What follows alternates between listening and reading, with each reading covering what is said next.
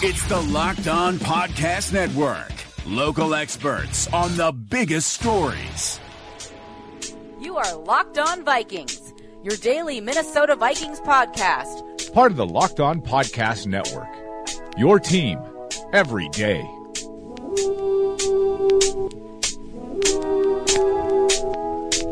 It's Locked On Vikings on the Locked On Podcast Network. Welcome to this Thursday show, episode 373.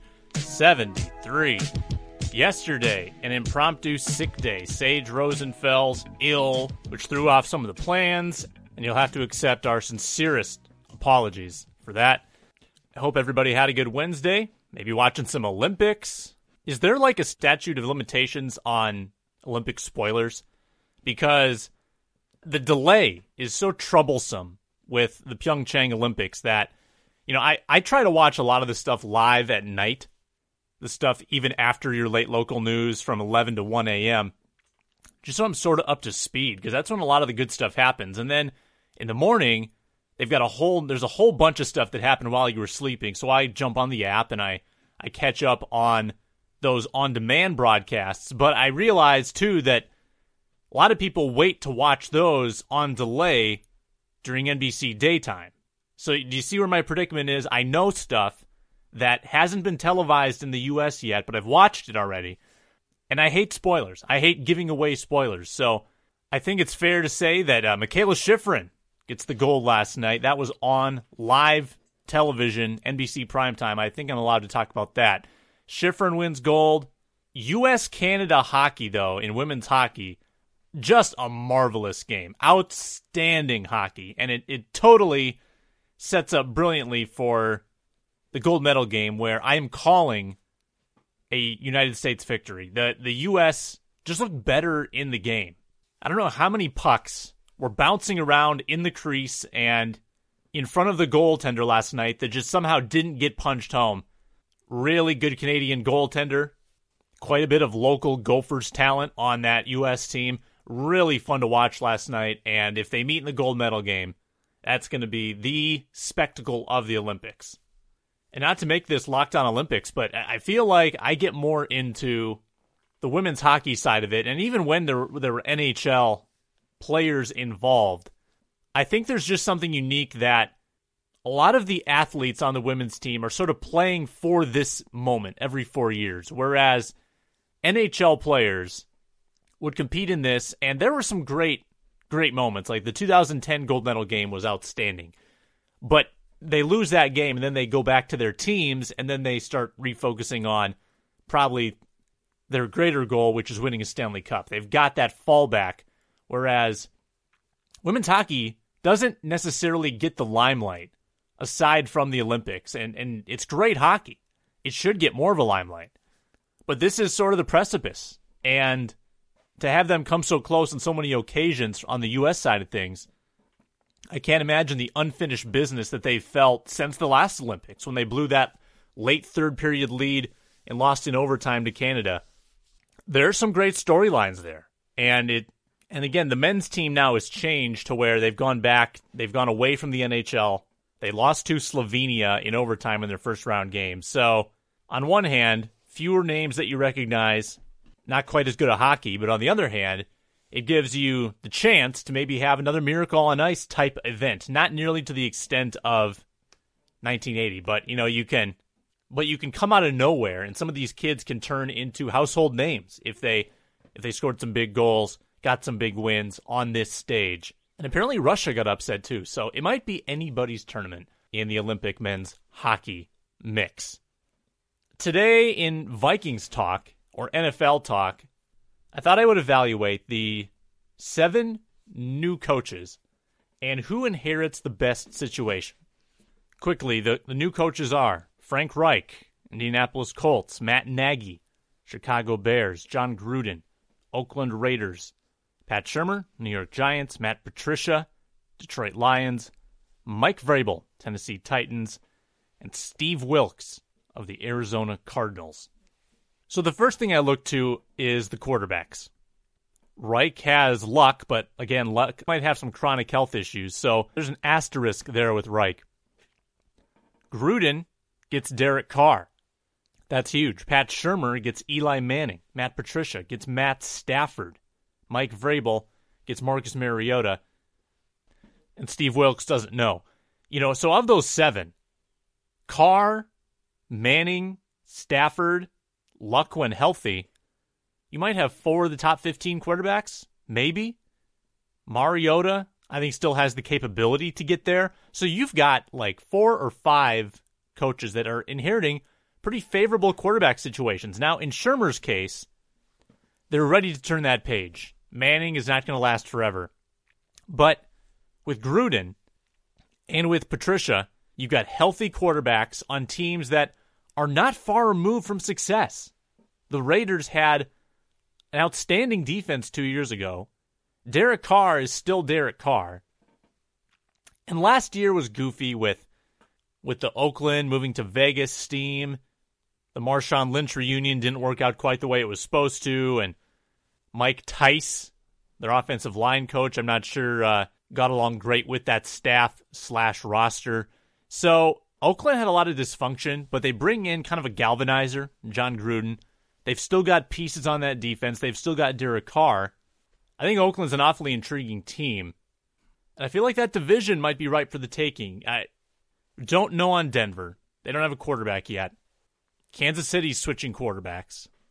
The Raiders might be one of the most ideal situations, I think followed closely by Matt Patricia with the Detroit Lions. 2 years off a playoff berth and winning 9 games a year ago, the Detroit Lions are not bad. And a lot of people scoffed at their firing of Jim Caldwell, but clearly in an effort to upgrade that defense, primarily, they bring in a defensive-minded coach in Matt Patricia. If they can figure out defense and a running game, that would be a scary team. Stafford, Tate, Jones, love that offense. Need a bell cow running back. Need to improve the defense. And the defense is very opportunistic. The defense is not at a complete loss. They just need to refine it. They've lost some tenacity since losing Ndamukong Suh. That 2014 Lions team that made the playoffs, that was a good defense. The team that nearly beat Dallas in the postseason, if not for a bad call. I think Patricia and Gruden have it pretty good. After that, I think it's Mike Vrabel. I think the Titans have a roster that is capable of winning a lot of games. They won a playoff game last year, and their offense was not very good. Granted, their division wasn't as nearly as good as it should have been. The Colts flopped. The Texans lost their quarterback. But I think what you're seeing is the demand for immediate success in the NFL. With the Titans win a playoff game, not good enough to save your coach's job. With the Lions, you win 9, not good enough. Jack Del Rio, 1 year off a 12-4 season, gone the next. So what that does, though, is it's not like any of these coaches are really inheriting a complete and total system failure. There's reason to believe that some of these teams could bounce back, and I'll give the Titans job just a little edge over the Giants job. I think they're a little more functional. They have their quarterback figured out. But the Giants, again, first year under McAdoo, they were a playoff team, and last year, decimated by injuries. Just absolutely crushed by injuries. You're going to get back the best offensive weapon, arguably, in the NFL in Odell Beckham Jr., and maybe you're invigorated by the new head coach, Pat Shurmur. So maybe he brings a certain level of stability to that organization, which I don't think McAdoo really promoted very well. I felt like things got a tad out of control under his watch, maybe because he didn't have the entire respect of that team. Pat Shurmur is not really a humorous guy, but he's a level-headed person, and he will earn, I think, the Giants' respect, and there's really nowhere to go but up for New York. So I think that's a decently favorable coaching position. Next is probably Frank Reich, because he's got Luck in the wings, hopefully going to be healthy. You've got 2/3 of the triangle. You've got the coach now, long-term deal, quarterback, franchise guy, and if only they had some more stable ownership. But we saw what Luck could do the year after they picked him. Number 1 overall pick, total mess of a team. They made the playoffs that year. They were a good team with Luck virtually carrying them on his shoulders to the postseason. And that was with a totally rebuilt roster. So that is a guy, and we've talked about this before, there's only a handful of guys in the league that can win you games regardless of your roster. Regardless of your roster. Luck might be in that conversation. Tom Brady, for sure. Aaron Rodgers, yes. Ben Roethlisberger, yes. Russell Wilson, yes. But not many others. So even as they kind of undergo this rebuild in Indianapolis and get that defense squared away, Luck could still come back and win them a lot of games because he's Andrew Luck. Would they be a Super Bowl contender? Certainly not. But if Jacksonville took a step back, if that division stayed somewhat mediocre, which I don't see it really being, I think they're all going to be pretty decent, then the Colts could make some noise. So then you've got Matt Nagy with the Bears and you've got Steve Wilks with the Cardinals. I think the Bears situation is better. And it's weird to put the Cardinals last, but at least the Bears are young, an intriguing defense, especially their front seven, and a quarterback of the future. Now, they have no offensive weapons in terms of a passing game. Running backs are great, though. So you have the foundation. You've got sort of the opposite of Matt Patricia, among the NFC North teams. They've got no passing game, but they have a run game, and they have defensive pieces. Lions are still looking to fill that void. But I think it beats out Arizona. Arizona's got an aging roster. They really didn't even deserve to win as many games as they did last year. They had a lot of tight battles with bad teams that they could have easily gone either way. Bruce Arians retires, so they undergo a coaching change. Carson Palmer retires. They're undergoing a quarterback change. And yeah, you see Larry Fitzgerald coming back for another year. Well, that's not a transformative decision for that team. They're going to need a lot more help.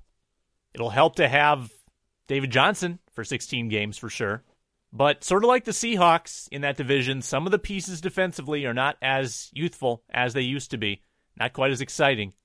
And to swing this around into a Vikings perspective, look at what some of this league's great defenses have done after reaching their peak. Seahawks win a Super Bowl, get to another, and they keep that core together, but inevitably, they age, they slow, they atrophy. Same with the Cardinals to some extent. And that aging process goes by in the blink of an eye. Just sort of the collective 10% loss for every player as they go from age 25 to age 28. That affects a defense. So it'll be fascinating to see how the Vikings handle that and whether they ride the same unit until they're worn out, or do they make moves preemptively and try to get ahead of that aging curve. They're obviously not there yet. Barr, Kendricks, Waynes, still in their first contract. They hope, I'm sure, to finish out these contracts with Rhodes, Smith, and Griffin. But 3 years from now, where will they be? That's going to be an old defense. It will be. And that's why the development of your youth, your young pieces, your Jaleel Johnson, your Danielle Hunters, and already he's a fourth-year player, So again, my list. Gruden, Patricia, Vrabel with Tennessee, Shermer, number 4, Reich, Nagy, Wilks. The best situations that they are inheriting. Hopefully we get Sage Rosenfels back on the show, but again, I've talked to a lot of people who've had this flu thing. It's bad. It's bad this year. Countrywide epidemic. I guess they didn't get the strain right when they came up with the flu shot. I may start walking around with a mask and gloves on because I haven't got it yet, and I don't want to. So I'll keep trying to dodge that bullet. And if we don't have Sage tomorrow, we will hopefully have another guest here on Locked On Vikings to close out the week. Thanks for listening. LockedOnVikings.com, great place to find the show, a FanRag Sports affiliate. You can subscribe on iTunes as well. Follow me on Twitter @SamExtra. Bye-bye.